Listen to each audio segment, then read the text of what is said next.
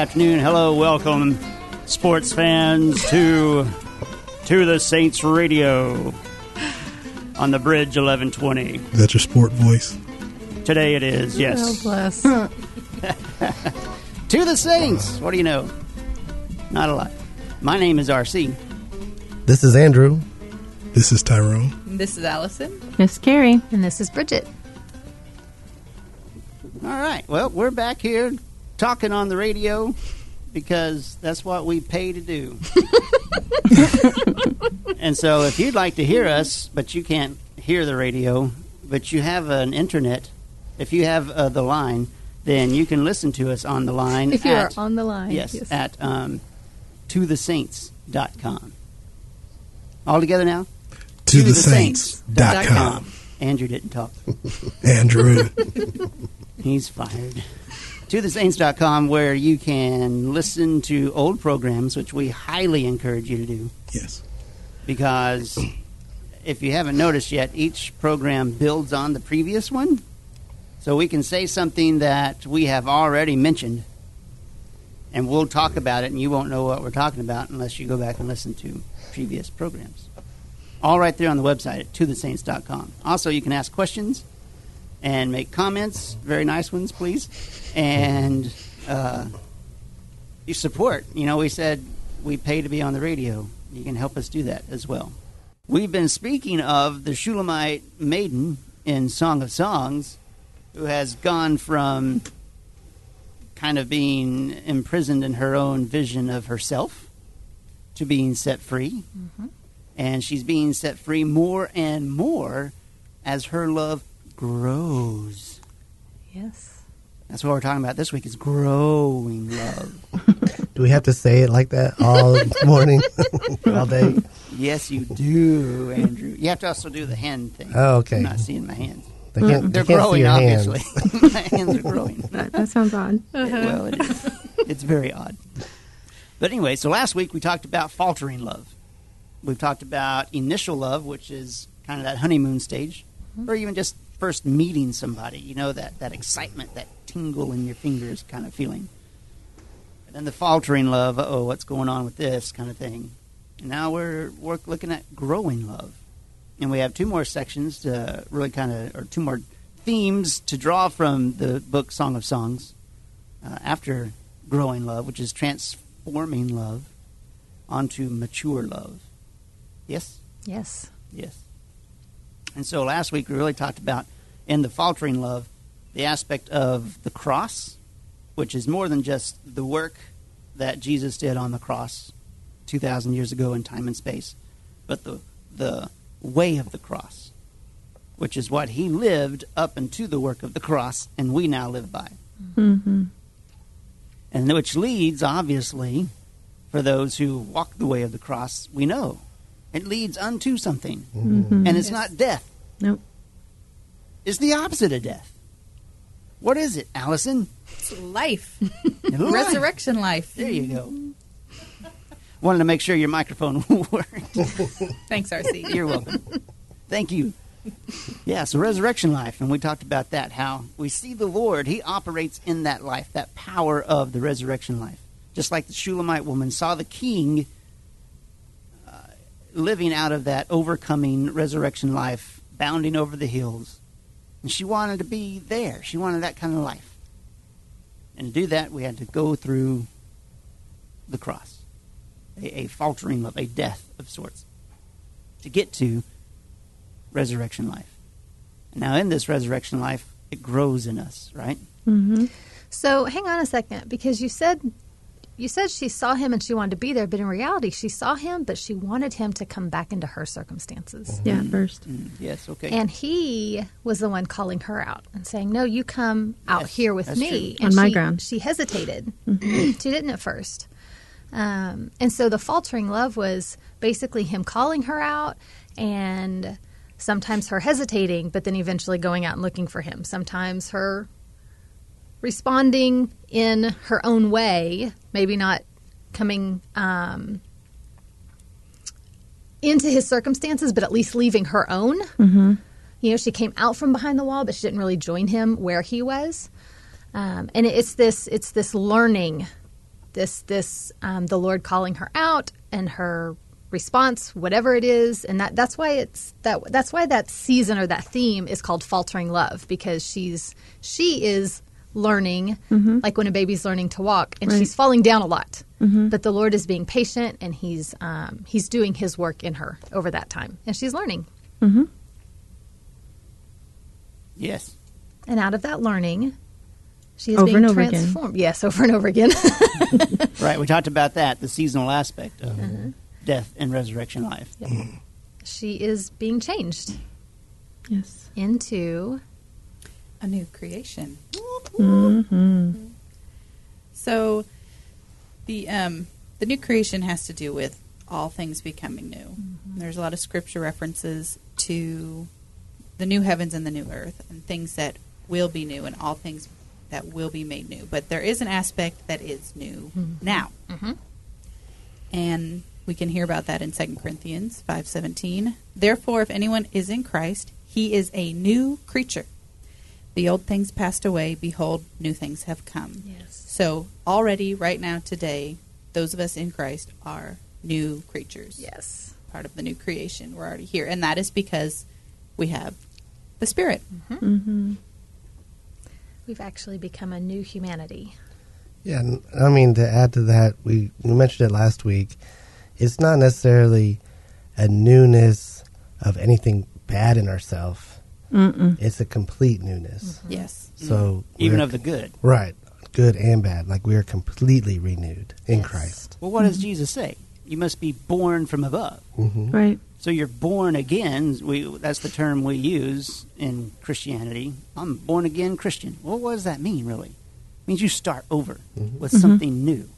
You don't make what old is better. You don't make what is old better. Right. We even talked about the cross coming in like a wrecking ball Mm-hmm. and destroying everything. And it's gone. The old is gone. The new has come. And so as a newborn, we have to learn. We have to grow into this. We have to humble ourselves to do that too. Yes. We don't come into it knowing everything, No. unfortunately. We like to think we do. Mm-hmm. Even those of us who are a little mature in this, we still think that we know more than we think we know. I know, right? Not all the time, but sometimes. Mm-mm. I speak, maybe I'm pointing the fingers more at me than you guys. I don't know. But yes. Yeah, part of it. What y'all laughing about? Oh, that isn't you at all? Of course, that's me. Of course, that's Oh me. my It was just gosh. funny. The silence. It was Yeah. like, Everybody's like, nope, that's true. he's not speaking my language. No, everyone was like, oh, yeah, he's definitely speaking. Yes. We're just playing with you. Yeah, I think today we're going to be looking at how the Lord sees us as this new creation, how we should look at ourselves and see ourselves in this new creation, and also how we see others in the new creation. Sometimes, we can say the Lord has forgiven our sins. We're a new creation. Our sins are buried as far as the east is from the west. But then when we see our brothers and sisters in Christ, we don't forget. Right. And we hold on to these things, and we don't ask the Lord, how do you see them? Or Lord, help me see my brothers and sisters how you see them. Yes. And so there's all these aspects. And now in the first section, how the Lord sees us, and then we'll get to how we should see ourselves. Okay. So how does the Lord see us? He sees us as a new creation, RC. Thank you, Andrew. But it's just like, this whole story we've been talking about from the beginning of Song of Songs.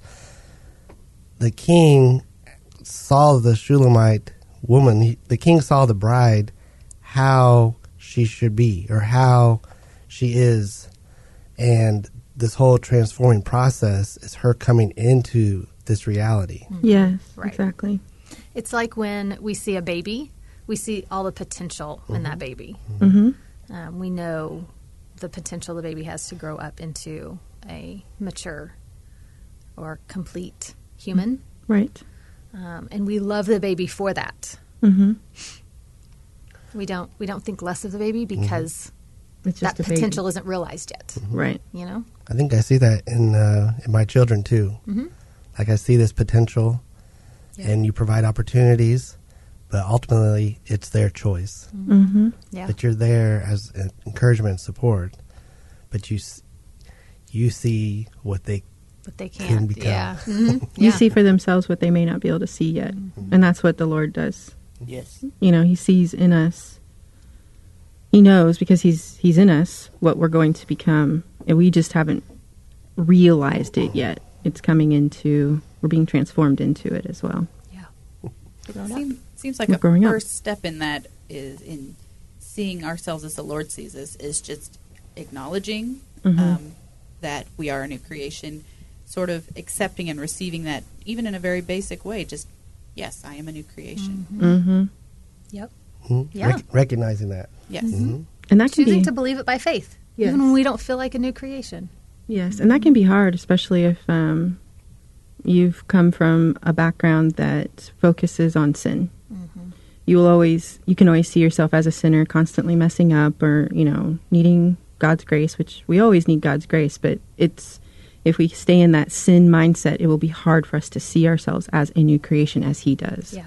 And so part of that first initial step is to take that leap of faith with Him and say, I am a new creation. You have done away with sin and its nature.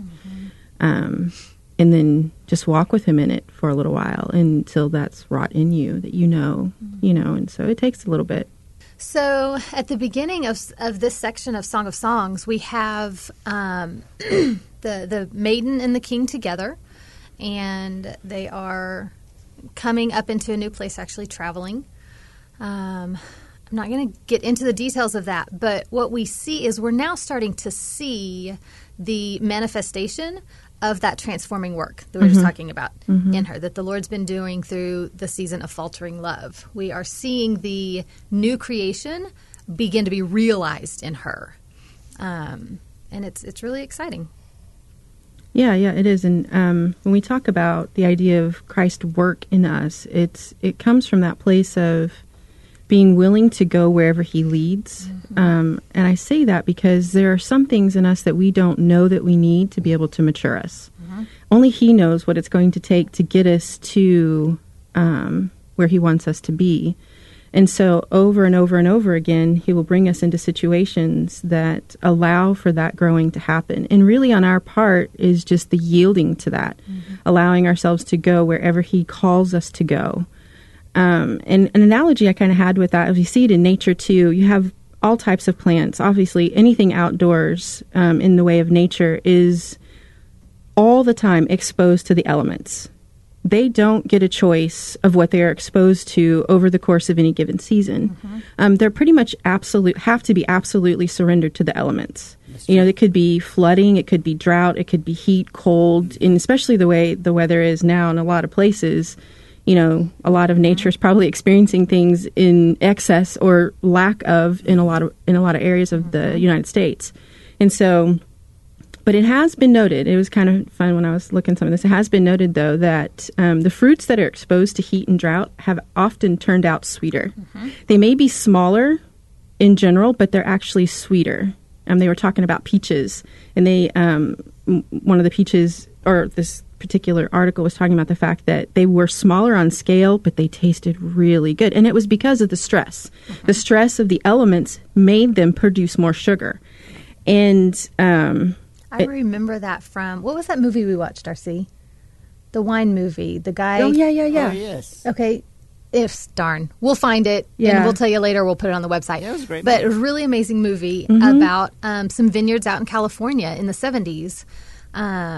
And how that was really when California wine started to be compared to French wine, because French wine was considered so much better.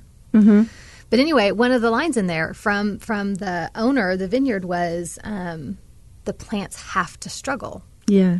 Or because that's what makes the grapes sweeter and Yep. the wine better. If the ground's too moist and the plants don't have to work to get what they need, then the grapes actually aren't as sweet. Yeah. So, it's fun. Even in nature, how that can happen. It's, has a lot of similarities in our spiritual life as well. The other thing, the plants aren't necessarily concerned for their growth. They're not constantly thinking, am I producing fruit? Am I doing this? Am I doing that? They literally just draw from the sun, and they draw from the soil all that they need to do what it is their DNA knows how to do, and that is to grow and produce fruit. And so that kind of has a lot of, similarities to us. We don't need to be concerned about our fruit in a way of, am I producing fruit? Am I producing fruit? Where we're constantly thinking of that. Our concern is to be focused on Christ and drawing from him and drawing, all of our sustenance from him. Then the fruit will come. Because it is God who causes the growth. And it's the same in nature. God causes the growth in nature. He is the one that cares for all the plants, and he cares for us as well spiritually. And so in other words, we can draw some parallels. So part of us saying that, to mature, becoming absolutely surrendered to whatever elements and circumstances the Lord allows matures us. And some of us can think that, okay, when bad things happen, I must be doing something wrong. And that's not necessarily always the case. It can mean that, but it doesn't always mean that. And we too, produce much sweeter fruit under heat and pressure. Whenever that happens, we actually grow. They've actually shown that some trees will grow deeper roots under a lot of stress and pressure of storms and things like that. So they grow down deeper when things have happened. And so it's okay to allow some of those things to happen. It's just seeing the Lord and drawing from him when those things are happening. Yeah, I mean, I don't wish increased pressure on my brothers and sisters, but just living in this world, there's pressure, and a lot of times that causes us to go deeper into Christ. And for me, it really requires me to reach out to my brothers and sisters, and together drawing strength from the Lord. Yeah, exactly. Yeah, none of us ask for these difficult times, but we do know on this side of things now, realizing what the Lord is gaining when they do happen. Right. And so that's how come we've come to learn to appreciate them. And I do want to point out, too, is that this fruit isn't ours. The fruit that is produced in us, the maturing, is really only Christ himself growing within us, increasing within us. This idea of he's inward, expanding outward, absorbing all of us all the way out to our flesh. And it is a process. And so it is his fruit. And so when we see anything in the way of fruit, just know that it's his. It's not something that we have of our own to be able to make or do. And a lot of times the fruit that we produce is really for his pleasure. Yes. This isn't for us to take and do as we please with. Right. It is for his pleasure, for his eating. He will actually pick the fruit and eat it himself and take it in. And he has pleasure in doing that. And so he's the one that causes himself to grow in us. And he, orchestrates circumstances in order for that to happen. I think that's a big shift that we should take a moment to highlight. Sure. That the fruit isn't for us. The fruit is for him, for our Lord. He is the Father is the vine dresser, the husbandman, and he's the one who reaps the fruit. He's the one who reaps the benefits of it. And so it's not, like Carrie just said, it's not for us to. I mean, we enjoy it. That's a byproduct, I guess you could say, of being in Christ, being joint heirs with him. We do get to enjoy it, but it's not for us first. Right. From him, to him, and by him. Yes. Right. Yeah. It is first and foremost unto the Lord. And so when we think of this fruit is for him, that'll change how we see things now. Which is what's happening to our maiden in the story. Yeah. She's seeing that this isn't so much, he's not so much for her as she is for him. Yeah, Yes. in chapter 4, he calls her a garden. And then she says just a little later, let my beloved come to his garden and eat its choicest fruits. Yes. She's inviting him to eat Yes. those fruits. Yeah. And really it's the fruit of his labor in her, which is the work that we were talking about. the work that he's produced in her, the fruit he's produced in her, is himself. And so he's really just enjoying himself in her, you know, and she's allowing him to develop himself in her for that to happen. Yeah. Right. And that's a big sign towards maturity. And I think you mentioned it earlier, but if our focus is on the fruit, then we're missing the point. Yes. Yes. If we're focused on Christ and his expression, then the fruit will naturally come. Right. Yeah, just like the trees don't have to think about producing anything. No, the vine, the grapes don't, the vine does not have to sit there and think, trying to push out a grape, you know, like it doesn't strive. That was awesome. It doesn't That sounded like strive. the grape was trying to do something. It was. Push out a grape. It's pushing out a grape or a cluster of grapes. I can't even imagine. That's how you can potty train your boys now. Hey, you need to push out a grape. Push out a grape.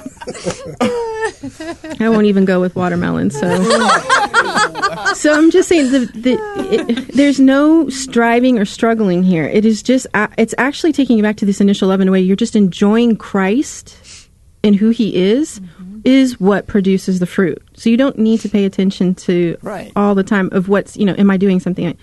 Having that litmus, that spiritual litmus test of, am I maturing? Don't worry about it. The Lord will take care of that. That is his concern. Forget about it. Yeah. Just concentrate on enjoying Christ. Ours is to focus on drawing from the source. Yes, all the time. In any circumstance he allows us. Happy, sad, it doesn't matter. Well, one reason that being concerned with the fruit and trying to have a litmus test to know is that we don't actually know what spiritual maturing looks like. No. And if we base it on what human maturing looks like, then our litmus test will be so off it won't even be funny.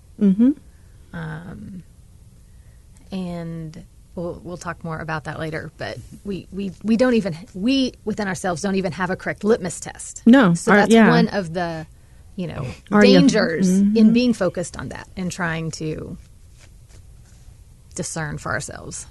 Right. So it is kind of fun here in Song of Songs. He begins to describe every part of her body. And in that, we do get a glimpse in there that in this describing that he what he's describing in her is this spiritual developing maturity in her. And each one of the parts of the body that he focuses on is an aspect of himself that he's developed in her. And it looks completely different than what we would think even just in modern Christianity, what mature person looks like in the Lord. Have you guys ever seen those videos, those pictures of arm wrestlers? Oh, yeah. And like the arm wrestler, when they show them, that they have one arm that's like 6 times bigger than the other arm. And I thought that was like... That's over the top. I was about to say, that sounds like Stallone over the top. But as you hopefully will see as we go through these different parts, it's not one part that is 10 times bigger than the other part. We heard about that in Corinthians. One part's not valued over another, right? Right. All of them are required. And so in this, it is the same idea. They're going to develop. Awesome. So we'll start that when we get back. Oh, well, all right then. You want to do that, huh? Oh, man, it's building. Can you feel it building? Hey, if you're going to talk, can you tell us what we're listening to? You're listening to the Saints. To the Saints.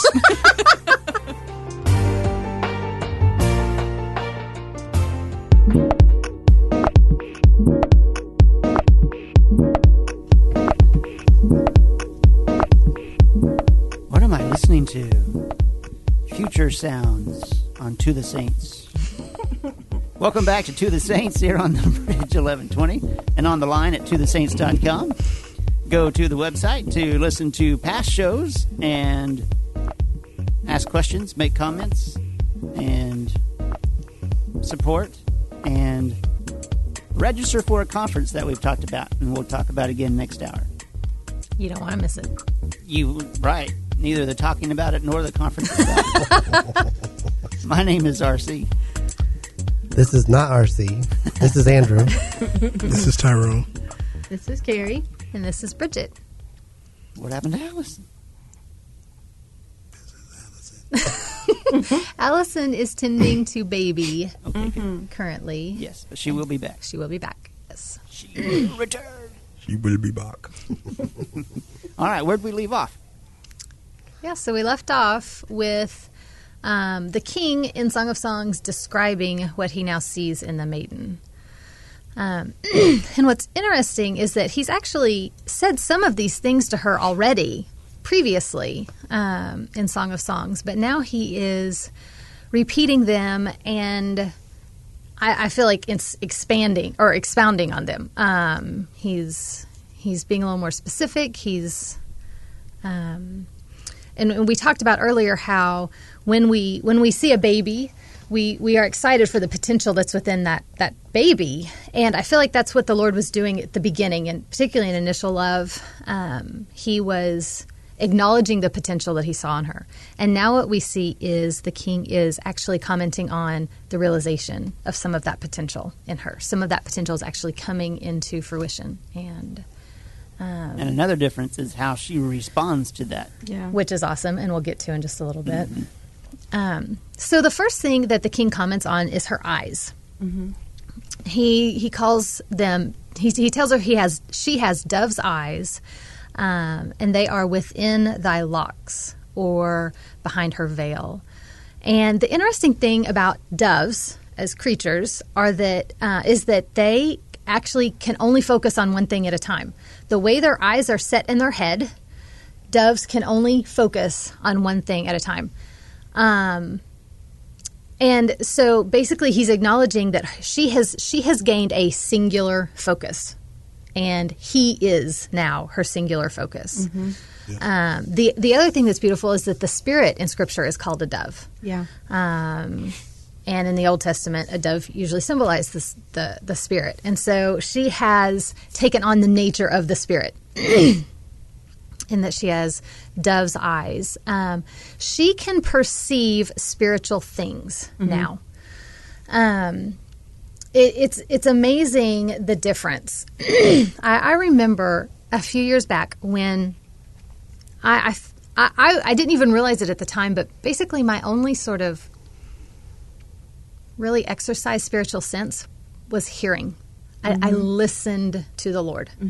And I think that part of that was because of the way modern Christianity is set up. We listen to one person talk pretty much every week. You know, that's kind of what gets trained in us is the listening. And I was on a walk with the Lord, and out of the blue, I just had this thought, and it was, watch and learn me. And I remember thinking, well, that's weird, because I don't even know that I could exercise spiritual sight if I wanted to. I don't even really know that I know how to do that. And so I thought this thought might be from the Lord, because in and of myself, I wouldn't think watch and learn him. And he had just brought RC and I into an opportunity to watch him in his body. And he started to develop that spiritual perception. And it was, I can't even really explain it, because it's like growing up. You just start to learn it. The Lord's doing all the work. But I do remember him calling me to watch and learn him. And he is quite magnificent to watch. Yes, I must say. So the maiden has learned to see reality, really. But what's interesting is that her sight is within a veil. It's within her locks. And so she isn't showing off this spiritual perception to the world. No. She isn't going around and telling everybody what she sees spiritually. And look at me, I can see spiritually. Yeah, she's not pointing to herself. She's not. And as we were just talking about in the previous section, her spiritual sight is ultimately for the Lord. Yes. which is hard for us to grasp, right? Because we think, no, my spiritual sight is to help other people come to know the Lord. Right? Or my spiritual sight is to make the world a better place. Yeah. But in reality, her spiritual sight is even unto. We know it's by, because he's the one doing the work, the Lord. Yeah. It's for his joy and satisfaction that she has spiritual sight. It will affect the world. It will affect humanity around her. We don't have to worry about that. But ultimately, it's for her King. And what's beautiful about it is now she's starting to see what her King sees. Yeah. She's seeing as her King sees. And this is him bringing her into his circumstances, like we talked about. He wanted her to be bounding over the mountains with him. Yeah, and his circumstances from his point of view. Yes. She's able to see that now. What that is. Yes. And so it made me think of in Colossians where Paul's praying. He's praying for the saints to have spiritual understanding. Yeah. This is the same thing. If we have an earthly view of things, Yes. we are going to see a situation and all we are going to see is how it affects me or how it affects someone else that I love, how it affects the world. And the Lord has to grow in us this sort of spiritual understanding, this spiritual perception, so that we can see things, like Carrie was saying, from his vantage point. Yes. And when we have his vantage point, his spiritual perception, then we actually see things rightly. Yes. That's the And difference. then we actually know what he wants in that situation. Yes, we do. That's the biggest difference. Not what we want or what we would prefer or what we think would be best, Right. but what he wants. Right. And you can how rightly see. he wants to go about obtaining that also. How he wants to walk out, gaining what he wants to gain in it. Spiritual perception is unbelievably valuable to the King in his saints, and he works to grow that in them. Yes, he does. And now, so he's starting to recognize that in her. He's seeing the fruit of his labor. Yes, he's seeing the fruit of his labor. Yes. She's able to notice these things and see things from his point of view and his standard. The spiritual sight is again, that singular focus is on the source Yes. and not on the fruit. If I focus on an apple, man, this apple, I won't ever have any other apples. Because I can't make an apple from an apple.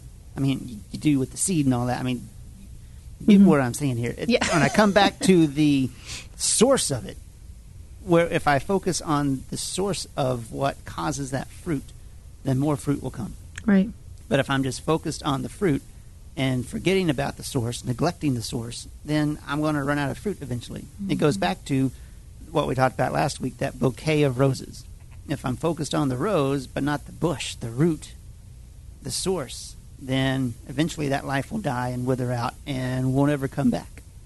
But as I'm focused on the root, on the source, on Him, the Lord, Jesus Christ. That's who we talk about when we say Him. It's all unto Him. I'm about our Lord and Savior, Jesus Christ. Yeah, so when we mention these things as maturing, don't focus on, I need to gain spiritual perception. Right. You need to focus on Christ. Yes. And that spiritual perception will come. Eyes. I need to focus on dove's Yeah, I eyes. need dove's eyes now. I guess that's what he wants. Yeah, but it's his work to do it. Exactly. All you need to do is just focus on him. Yeah, and sometimes I can remember when I was so focused on having dove's eyes that, my focus wasn't on Christ. Right. And then as I was asking the Lord for those dove's eyes, all he would say was, look at me. Right. Focus on me.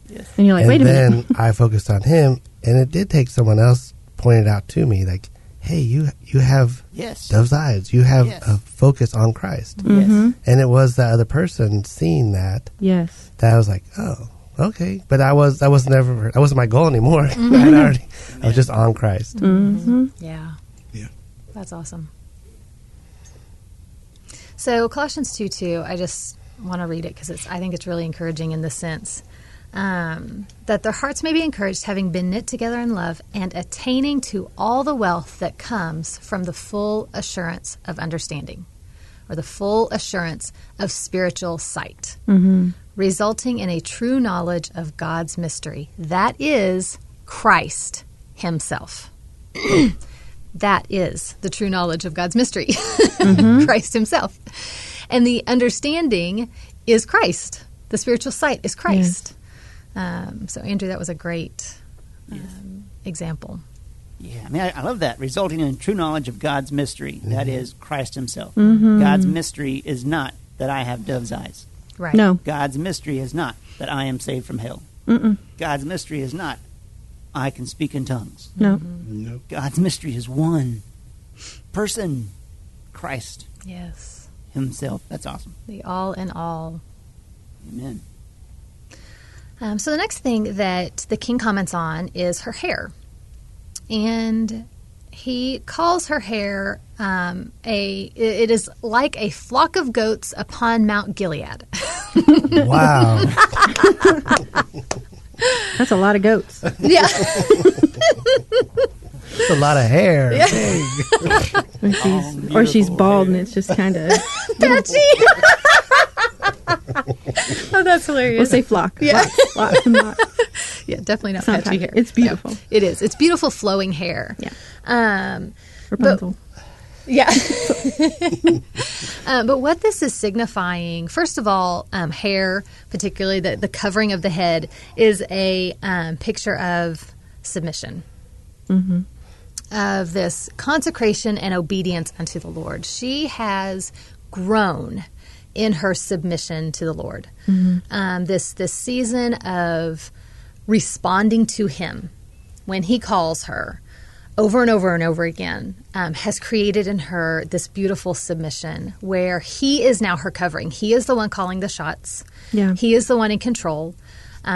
She is submissive and obedient to him. Basically, she now has this aspect of set apartness because she's no longer under the control of herself Yeah. anymore. She is now under the control of another, and that looks different than all the people who are still only submitted to themselves. So there's this set apartness to her that her hair signifies. So the flock of goats were chiefly used as sin offering back in Solomon's day. They're typically white, and they were used as sin offering. And so we see this her being ready to give herself to the king at any time, just as the goats essentially were taking on man's sin and being given, in place of man's sin. Obviously, she's not a sin offering herself. No. But she is willing to be offered to the king as an offering. Like a living sacrifice. Yes, we talked about that last week. Offering herself up as a living sacrifice for whatever he wants. And that's really just the outworking of submission. That's the outworking of obedience. It's not something special. It's that is what submission and obedience looks like. Is that living sacrifice that always willing to be offered in whatever way to her king. Yeah.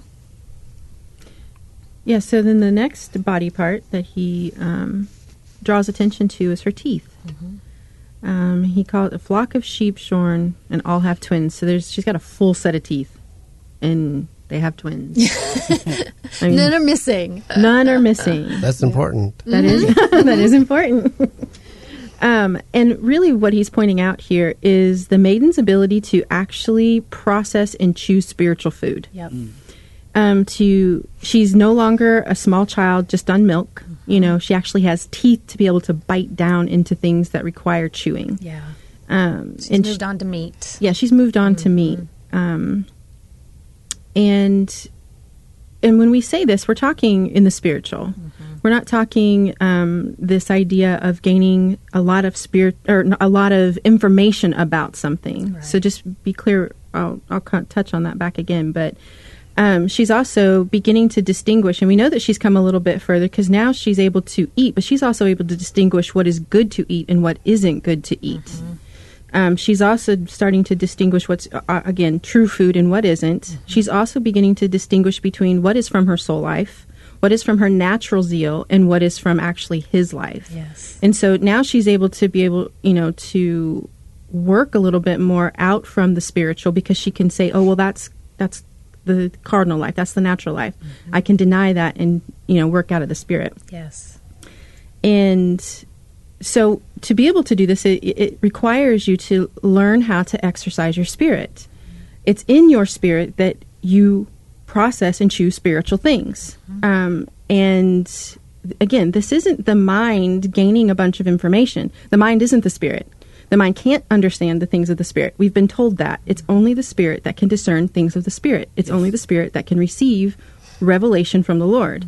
And it's from the Spirit that the mind is used as an organ to understand, to actually act on, or give expression to the things of the Spirit. And so she has learned to do this, so much so that she's already learned to chew. She's already learned to eat. Now she's able to get to the point where she can distinguish what's good, what isn't good. And it's all out of him being the source of her telling her what that is. Not that she's decided what's good and what's not. And so she's got these teeth now that, he's happy about the fact that he can tell her something in her spirit, and she can receive it, process it, and actually do something with it in a way of giving it back to him. Yes. And so he is excited about the fact that she's got a full set of teeth. Yeah. Yeah. And so it's definitely a different mindset than probably what we would think in modern Christianity of what we think maturity is. And so to be able to exercise your spirit to understand the things of the Lord can be for some quite foreign. And again, it is not gaining a bunch of information about the Lord. It is processing him. As we were talking about this, as we were thinking about this, we were talking about how a baby learns to eat. That's right. And so first they start with milk and have the natural instinct to suck. And so it's very easy for them to eat because just naturally their body does that. But then when you start trying to introduce solid foods, and you put a spoon of some mushed up food in their mouth, they actually try to suck on the spoon first. They don't actually know what to do with spoon. And then you put the food in their mouth, and because they don't actually know how, their tongue doesn't know how to get it to the back of their mouth, it ends up just pushing it out. And that's why babies wear all their food, because they don't actually know how to eat yet. And we almost look the same when we're learning to eat spiritually. We are making a mess most of the time. But we're learning. But then, like you were saying, she's even gone beyond this now to where she's not the child whose parent sits the plate of food in front of them and says, this is what you're having for this meal, and this is what you're having for this meal, and this is what you're having for this meal.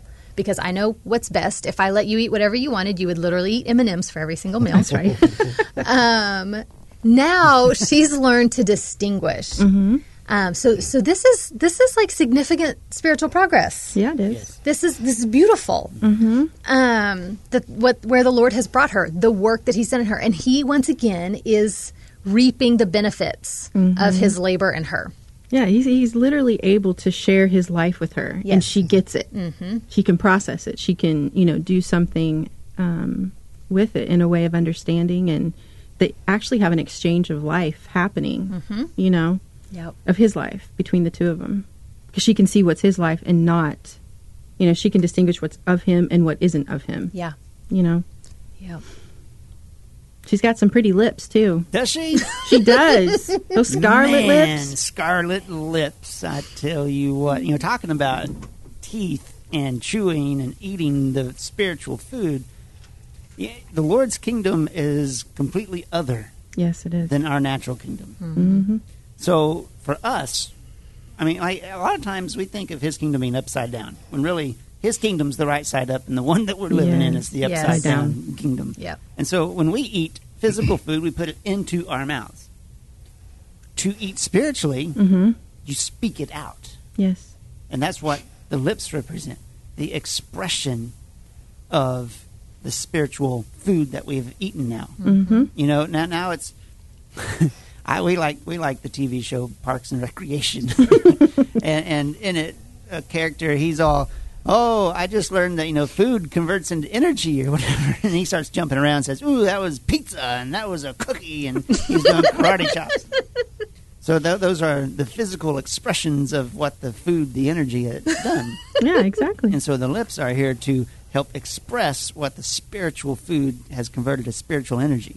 Now it's being expressed out. And through the lips, the red, being scarlet, signifies redemption and authority. Yes. We're covered in the blood. We talk about that a lot. The maiden has been made clean by the blood, and her spiritual expression now, how she speaks, is now actually under the authority of her king. Yes. And so, which means she no longer speaks by the flesh, No. but now speaks by the Spirit. That's a big thing. It makes me think of in Proverbs where it talks about how tough it is to tame the tongue. Mm-hmm. Right? There's some scripture You said that pretty about good. that. Tough it is to tame the tongue. Got her tongue tamed to be able to say it. I wish I did. To be able to say that. Oh, how often do I say something and think, man? Should have said that. Yeah. Oh, that's all, That's all I have to say about that. I know. Well, I was going to say, very practically speaking, a way to express spiritually is to, when you're hearing and sharing Christ with one another. Mm-hmm. Tyrone says something, and that tastes good. Mm-hmm. That is spiritually good. Yeah. I say back, amen. Or you've heard me say, bring it, or come on. I am speaking back out. I am still chewing and processing and expressing that spiritual food that I have just been shared. You're with, receiving given. the food that's been offered to you. Yes. Mm-hmm. And so if you're hearing something and it stirs in your spirit, speak it. Amen. Yes. Praise the Lord. Hallelujah. It's raining, man. Hallelujah. No, don't say. That's where I went with hallelujah. Trying to get a rise out of Tyrone, and I'm not getting anything out of him. I don't know what you got out of him there. He's rubbing his eyes. Tears. Tears. So, yes, that's all I have to say about that. It's like I was going somewhere more with that. It's an encouragement to speak. We have sat in our congregational system for so long that we have been taught to not speak. Sure, there are those more charismatic bends that we call them charismatic, whatever, that will actually, amen, praise the Lord, and speak back out. But that is, man, you can tell when you're sharing Christ and everybody just sits there staring at you. You're going, man, am I not saying anything? Is this not good? Is this mic on? Right. Hello. And so, but when people are speaking in response and expressing that back, then you know that the food is being shared. That's spiritually speaking, Christ is being shared. So very practically, how can I express Christ is to share Christ. Speak of him. Amen. Amen. Yes. Amen. Yes. Well, I was just going to Bring it. the idea of she no It's longer already been speaks from brought. her flesh, but now by her spirit. Yes. So it's not a forced amen. No, exactly. It's not to say, right, that was one of my points in that is, again, don't focus on, is what I'm saying from the flesh, is what I'm saying from the spirit? Right. We don't even do that. We don't even do that. And to also reframe this too, it's Christ telling her these things. He's telling her what he Right. sees. Yeah. This isn't her seeing for herself what she has. Right. And so, again, the focus isn't on being able to, figure out in and of yourself always. And I know there's a certain discernment, but the discernment she has is only the discernment he's given her to know if something's of the spirit or the flesh. She has nothing in herself to be able to do that. Only Right. he has done that. Yep. She's just submitted herself to it. And so to be able to speak from, the idea now, he's like, wow, when you speak me. And when you speak of me, only me, about me, and that's because she's focused on him. Yeah. And that's what he's trying to point out. He doesn't ever mention her ears, but same with the dove's eyes, spiritual perception. You can hear. If you've been focusing on and you have that spirit, those dove's eyes and even dove's ears, I don't know, tuned into the Lord and his voice, you can tell. You can hear when it's not of Yeah. him. You can tell when somebody's speaking from the flesh. You know what I'm saying? Yeah. You can. Yes. Also, I know that one thing that has helped me when I am when I feel prompted to say something and I'm like turning to the Lord Yes.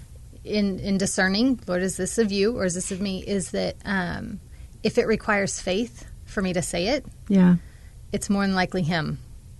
But if it doesn't, it's more than likely me. And so So that's another good example on the other side of that same coin. Yeah. Sometimes I'm just talking out the side of my mouth, and it's not of the Lord. And, and so to speak of the Lord is to not speak. Yes. Too, as well. Right. Mm-hmm. Yep. And we'll speak more about that coming up in the next hour. All right. So then, talking about the king Yeah. and speciality. Mm-hmm. Mm-hmm. Mm-hmm. We were the king is talking to his maiden, the Shulamite woman, in Song of Songs, just like our king talks to the church. As we have come through initial love and faltering love, and now we're in growing love, and he is pointing out aspects of her body that are not just aspects of her physical expression, but they are aspects of a spiritual expression. Yes. And so we have talked about her hair, her eyes, her hair, and her teeth, and her lips. Mm-hmm. And now let's talk about her her cheeks on her cheekbones. They're below her eyes. Or to the side of her eyes. It represents spiritual beauty. Yeah. And basically like a piece of pomegranate within thy locks is what Song of Songs 4:3 says. Pomegranate is a picture of the Lord and his body. Mm. Again, this is behind a veil because the world cannot appreciate it. Her Right. beauty is for her king. We Right. talked about that earlier. Spiritual sight being for the king. All these expressions are for the one, Mm-hmm. Yes. the king. Yeah, because sometimes we don't understand why the world doesn't understand. Right. And really, it is only the king that understands and sees what he's developed in her.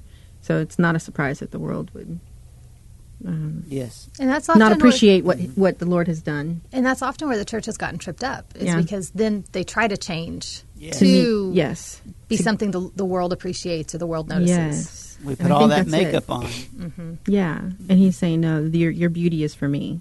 The world will never appreciate what I've, built in you, what I've, made you to become. Yes. Not the way I will. Right. Because, like Allison said last hour, she said it's because now we have the Holy Spirit. Mm-hmm. Now we have that. We're living by that Spirit. The world does not have the Holy Spirit. Right. We get so caught up in trying to make the world act a certain way when it can't. It can't. It does not have that ability to. No. It doesn't have the Spirit, that power within. Mm-mm. So the cheeks are just above the neck. They are. So he also compliments her neck or speaks of her neck, and he calls her neck a tower of David builded for an armory. And first of all, the neck usually represents our man's will. We hear people being called stiff-necked, meaning their will is very unbendable. They are set in their own will. But her neck is actually representative of her submissive will to the king. We talked about her head, her hair being a picture of her submission. Well, her neck is specifically her own will's submission to her king. But it's also a tower builded for an armory. So this is a defensive structure. It's actually defensive against attacks. And what's really interesting is that it is the fact that her will is submitted to her king that gives her that defense against attacks. Yes. It is that obedience and that submission and her will that fills essentially this tower with weapons. That creates the storehouse of weapons for attack to defend against attack within her. And it's funny how contrary that would seem. We think, well, if there's going to be attack, I need to be proactive. I need to sort of kind of store up these things for myself. But all it is that submission and obedience that actually does the work. And it made me think of Jesus in the wilderness when he's tempted by the devil. The way he overcomes is his submission to his Father's will, his obedience, his complete obedience. And every time the enemy brings something against him, what does he do? He turns to what the Father has given him, that submission to the Father in every instance. So we see the same thing in her. We see a submission, and out of that submission is a defense against the enemy. Yes. Very good. Next thing he looks at and talks about are her breasts. which he calls like two fawns, twins of a gazelle, which feed among the lilies. So breast that represents the seat of the emotions. And we talk about faith and love must be in balance. So the twins, faith and love. And the lilies speak of purity and a cleansed conscience. So talking about these breasts, they are identical in size, the faith and love, implying that faith and love should grow together to identical stature. Mm-hmm. No one commended by the Lord as beautiful and fair could be great in faith but small in love. Right. Or even vice versa. Be great in love but really have no faith. Such imbalance could not be praised as beauty. In the New Testament, we see, we talk about faith and love are set forth being equal importance. Galatians 5:6, 1 Timothy 1, 5 and 14, Philemon 5. I read those earlier. I won't read them now, but you can look those up. Galatians 5:6, 1 Timothy 1, 5 and 14, and Philemon 5.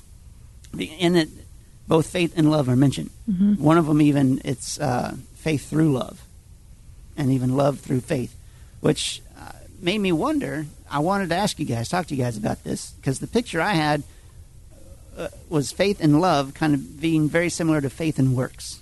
We talk about faith without works is dead, but then works without faith really is just religion, or our own shallow work. And so I would even go so far to say faith without love is dead. You see, they have great faith, they're men of faith, but if there's no love expressing that faith, then is that really, that's an imbalance then, wouldn't it? Yeah. Or they say, show me your works kind of thing. Where are your works? If you have all this love, but there's no faith, then it's, an unbalanced thing. So these really come together, faith and love. I see each being the expression of the other. Yeah. Yes, Faith, I agree. Exercising my faith is an expression of my love for the Lord. Yes. My love in Him, my love for Him, my trust in Him. So my faith, when I take something by faith, when I accept something by faith, like my identity in Him, when I'm not feeling so good, but I know that I am seated in the heavenlies, or however, I accept that by faith. That's an expression of my love for Him. Yes, it is. And at the same token, when I'm loving my brothers and sisters, when I am expressing that love, then that is an expression of that faith in the Lord. Mm-hmm. What do you guys think about those thoughts? Because I wanted to run those by you, and I hadn't had a chance to. I think it's good. Yeah. Okay. As you were talking, I was thinking particularly someone who maybe has a large measure of faith but no love, then it could be evidence of a motive, an out of balance motive. Their faith comes from a motive of some, self, someplace other than Christ, and the same for the other way as well. If there's what seems to be a lot of love but no faith, then there's, like you were saying, it's when they're out of balance, it's evidence of something being off. Yeah. And the Lord's obviously into balance. He talks about the teeth having twins. She has all of her teeth. And the breasts are the same, are identical in stature and size. Right. Because faith and love grow together. When it's true faith and true love, they grow together. Yes. Because you have all this love, and you think, love is tolerance and all this other stuff that we see in the world today. But without that faith in the Lord, then it's just a resounding gong. Yeah. Even love can be that. Love can be that too. Yeah. Yeah. I didn't want to do was put, make works the thing. You know what I'm saying? When I was comparing faith and works to faith and love, Right. like to show my love, I have to have all these works. I didn't want to. It's not what I'm meaning or saying. I'm not trying to put that on to love. Because what is love, Tyrone? You say it so eloquently. That's not eloquent. It is, what is it? Benefiting? Giving of yourself at the expense of yourself to benefit someone else. Yes. Right. Benefiting others at the expense of yourself. Yeah. There you go. And so, but the love the Lord's after is even love that it benefits Him. at the expense of ourselves. Yes. That's the love he loves us with. Yes. He benefits us at the expense of himself. Mm-hmm. Yes, the lamb slain before the foundations of the earth, a life poured out. It's loving him back with his own love. Mm-hmm. That highest love. Yes. All right, awesome. So even moving on and maturing in the Lord now. Can I start this? Because I really think what this little bit right here would lead really well into what you're going to say. All right.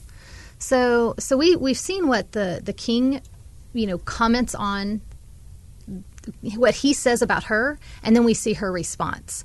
And her response is very telling because before, when the king would, I just lost the word, compliment her, there was almost like this there was this pride. Mm-hmm. There was this sort of enjoyment in herself. Look what I've accomplished. Yeah, And look he's what he saying sees in something. me. Yeah. Look at what's in me for him to comment on.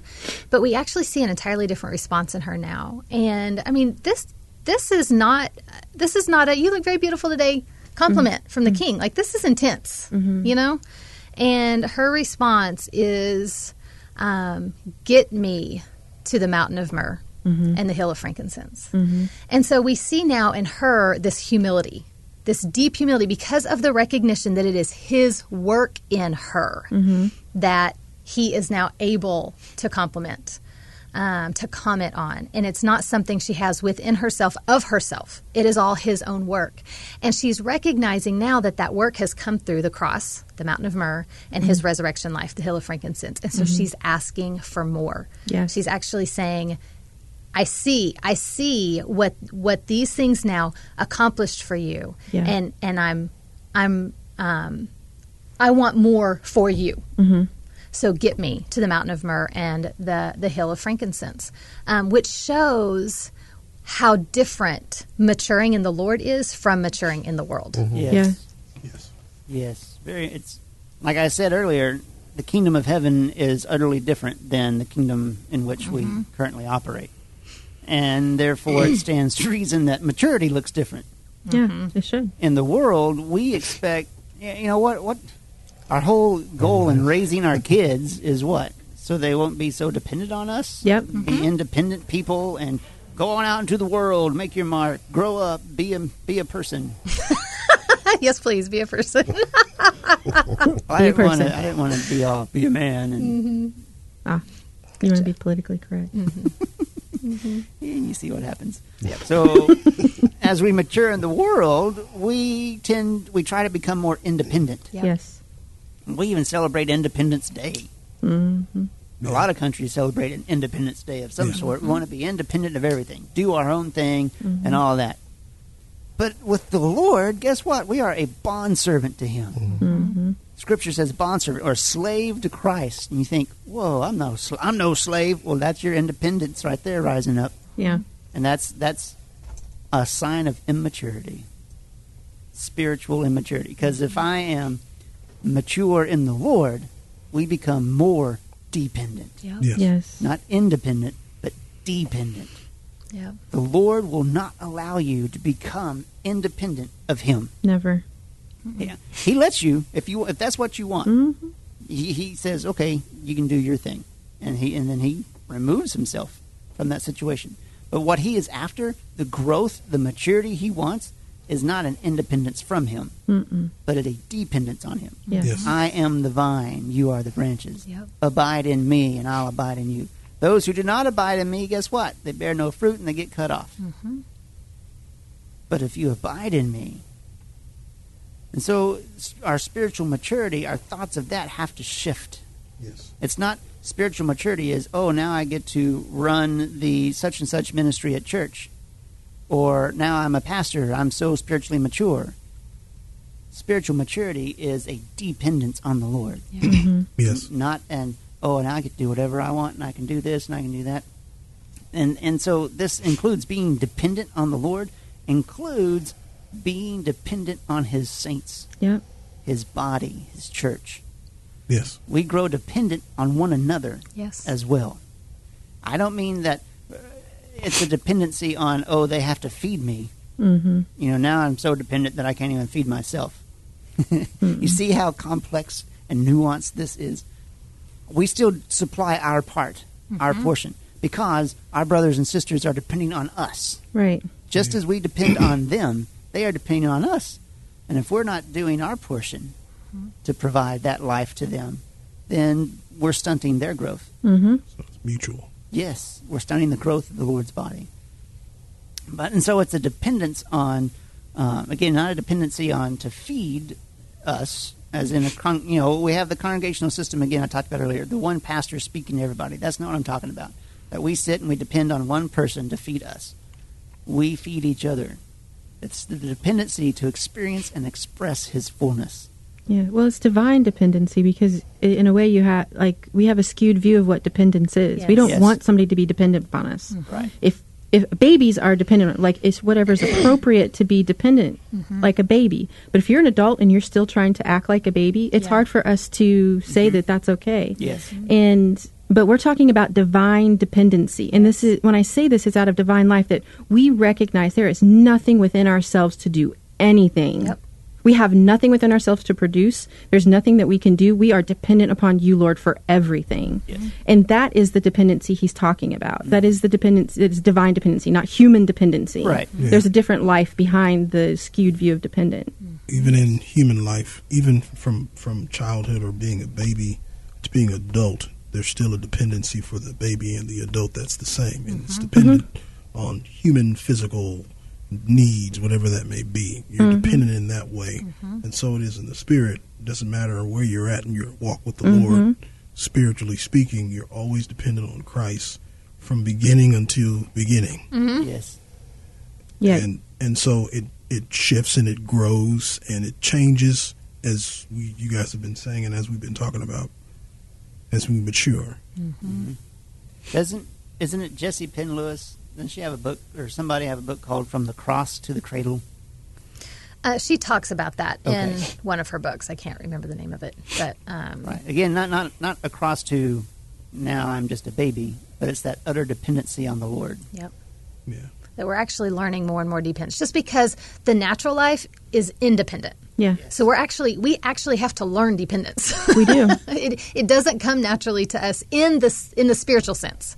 Obviously, when we're a baby, we're naturally dependent, and but our flesh is It fights against is it. naturally independent. Yeah. And to walk in the Spirit, to live by the Spirit, we have to learn dependence. So this is a good litmus test. To you becoming, if something's causing you to be more dependent on the Lord, then it is the Lord. Right. Yeah. You're actually maturing when you Yes. actually give yourself over to that dependence. It's that stress that causes the sweetness. Yes. You're going through that drought, and you're asking for that to be removed so you don't have to walk through that. But he's like, no, Yeah. He wants you to learn to depend on him. depend on him.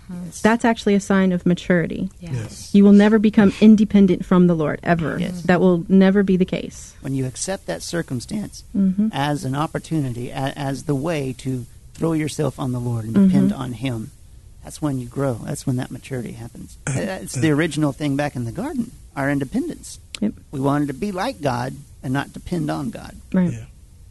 I think that's why it still goes back to identity, but I think that's why he speaks and tells her what she looks like. And for us in Christ, he tells us who we are and what we look like according to how he looks. Yes. Yes. Exactly. And he continues to iterate that. He speaks it over and over again. And then there's the corporate iteration or reiteration of that, which is the same. And it actually builds up in us a greater dependence. That's how we mature too.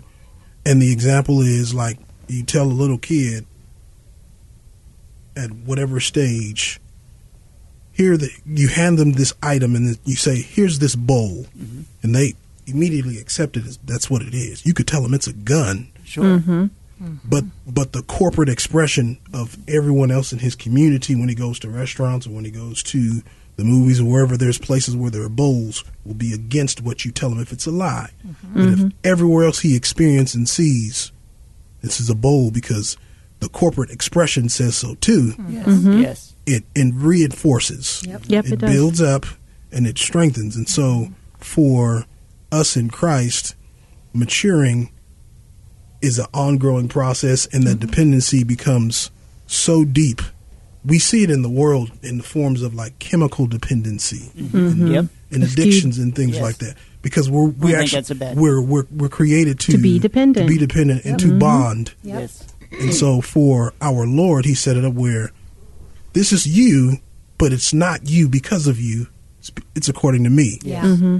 And it reminds us it's him. Yep. It's for him. Amen. And there's nothing we can do. And he reinforces it. He's not going to do anything else but reinforce that, build that up, strengthen that, so that all that's left, well, that's the reality, so that our experience of that is it's just Christ and we need him. Right. He's our all. Yeah. He's everything we can ever ask or think of. He's the one who gives us light. He's the one who is our Lord for himself. Yep.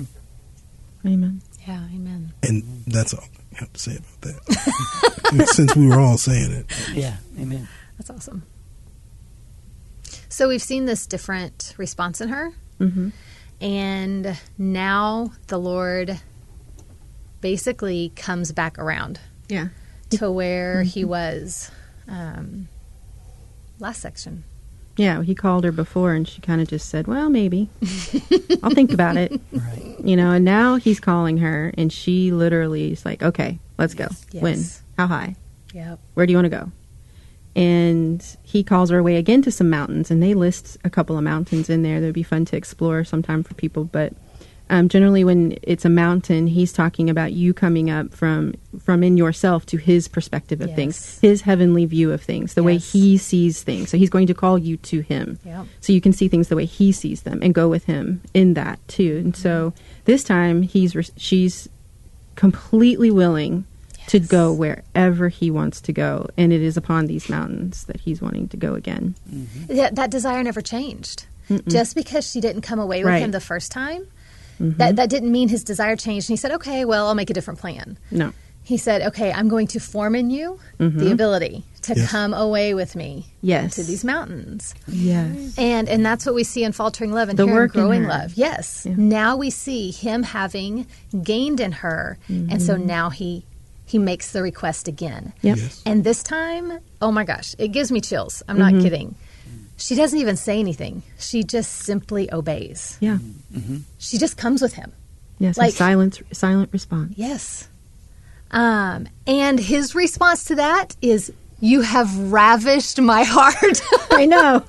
Like, he is so unbelievably overjoyed by her simple obedience, trust, willingness, by seeing the fruit, seeing his own fruit in her now, to where he can make this request of her, and instead of resisting him by staying behind her wall and then eventually coming out of the wall but still not being willing to go up on the mountains with him, she's now saying, let's go. And So much so, what's he call her, Andrew? He calls her his sister, his bride. Yes. his spouse, actually. He says, my sister, my spouse. That's the part you like. Well, yes, it is. Yes, he does, and you can take the time to read in there all the stuff he's enjoying, like how he's actually enjoying the fruits of his labor. And the thing is, I guess I do want to real quick, the idea that we always think that we're always trying to get somewhere, we're trying to muster up to try to be something, and the thing is the Lord's wanting to do all of it for us all the time. I mean, even to so much so enable us to come to the mountains. He sees that it's hard. He knows that it's hard. He's lived it. He walked it. He knows what it's like to be in human flesh and to have to battle with it. So he's actually not so much he's always the source, but he's also the power in which to do it, to get you there. You know, there's really, it's amazing to me how he's actually provided for everything. It's evidence of how big of a God we have. He really is the King of Kings, the Lord of Lords, the all in all. And he does it. He has more than enough within himself to do it. And it thrills him when we let him. And that's what we're seeing. Yeah. She's let him. She's yielded. And so now when he calls her, when he makes this request for her that is beyond herself, she cannot do this in and of herself. It's still beyond herself. She responds. She trusts in his ability. His ability. In his ability, and him being able to do it. And just responds. And it literally thrills him. It thrills him. And so now we're actually seeing the king get what he's after. When we talked about how this fruit was meant to nourish him, we're seeing it nourish him now. Yes. And so that leads her to this life of love. Yes. Which is a beautiful life. Mm-hmm. And I'm not talking Ace of Base. Yes. You also see towards the end in verse 16,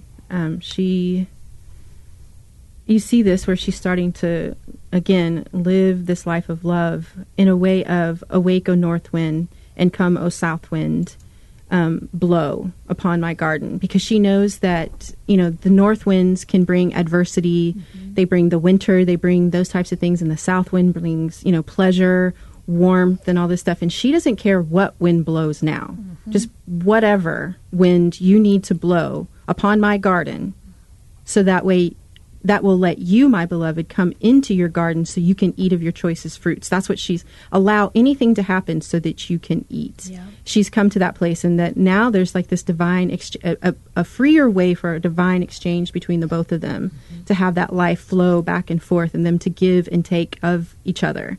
And she has found the value in that. And so you hear her saying, whatever wind you allow to happen, please let that happen so that way you can enjoy. And so they now are able to live a life of love. Real quick, what I see is there's no longer a fear of the north wind in her, of adversity. She doesn't fear it because she's learned that the Lord can gain through it, and she no longer longs for the south wind. Yeah, like in a above and beyond what's don't give me the cold, give me the south, give me the pleasure, give me the right. But both are in their proper place, where she's not living in fear and she's not living in longing. Yeah, because she's in that sort of safe place, that not firm but steadfast place of wanting her beloved to have what he's after. Yeah, and she knows that he can have it in either circumstance. Yeah, I really dig Song of Songs 5:1 and 2. He says, I guess it is just one long verse. I have come into my garden, my sister, my bride. I have gathered my myrrh along with my balsam. I have eaten my honeycomb and my honey. I have drunk my wine with my milk. Eat, friends, drink and imbibe deeply, O lovers. Yes. He says my an awful lot in there. It might be about him. It might be about him. Who knew? So you're right, RC. It is about him, and I think the bride, over time, has been able to love the Father or love Christ, and it's by Christ's love that she's able to love. Yep. So she can love her Lord according to His ability and His power. That's actually what enables her to just obey Him and move. Yeah. Yes. So she has committed and is committing herself to Christ at all cost, so that Christ may gain and experience pleasure. I like that. The world says, if you love me, then you will let me have what I want. And these are things that I personally have experienced and have said myself. The world says, if you love me, then let me be the center of attention. Never. Superstar. The world says, if you love me, then join me in what I am doing. Yeah. The world says, if you love me, then hurry up. Yeah. It also says, if you love me, then do evil against someone else or accept me for who I am. But what the world system says and teaches about love is not love at all. It teaches another L word. Familiar with that show, the L word? I won't say it, but the L word means a lie. A lie. And so these are, I know we'll have some more practical things, but these are some of the things practically too for experiencing Christ as we are gaining and growing in dependence upon Him, which is a life of love in Christ Jesus. Says things like, Lord, I will wait on you. Lord, what is it you want? Lord, you are the greatest among the gods. Lord, I trust you. And Lord, enjoy. Yes. Nice. And so those are just some practical ways that I've experienced, and I'm sure all of us here have experienced, in turning to the Lord as we are, how can I say, aiming our dependence. Like aiming our dependence on Him, focusing on Him. Yes. He's the target of dependency. And so that's who we turn to. Yes. It's not always easy to do. It doesn't always come like that, but it does over time. Over time, but there's no other option. No, He will make no other option. Yeah. He shrinks it down. I was thinking about the story of Jonah and how he tells Jonah to go to the city of Nineveh and pronounce judgment or whatever, and Jonah says no, and he goes down to Joppa because he wants to go to Tarshish. He buys his little ticket on the ferry, and the whole time I'm like, Lord, why don't you just forget Jonah and just go straight to the king and do it that way? No. The Lord wants it a certain way. Yes. Yes. And He will have what He wants. Yes. What does he do to get what he wants? Yeah, He causes a storm. He puts Jonah in a storm. Then Jonah gets thrown overboard because all these other people's like, we're not dying for you, buddy. And then he brings a fish. Goes through all this to get his way. So for us, it's almost like, and this is for me too, there's like this, the easy way and the hard way. And so the hard way, oftentimes with me, is the Lord having to go through that process of pinning you in, confining you, putting you into a corner, so that you'll turn to Him and depend on Him. That's true. Yeah, Putting you in the belly of a fish. Yeah, and eventually that shifts to, yes, Lord. Yeah. Yes, Lord. Because I've experienced. Yep. Speaking of practicals, and it's easy to talk about turning ourselves to the Lord, putting our dependence and focus on Him. But a lot of times that's not so easy to do in practice. If I'm going through this, my mind is just going over and over this stressful situation. Yep. If one very easy, practical thing to do is to just sing a song. Yes. Not just any old song, not like row, row, row your boat gently down the stream. Which is probably what you want to do to get out. Yes. Somebody's rewritten that. Didn't we do that? Yes, we did. Turn your hearts gently to the Lord. Yes.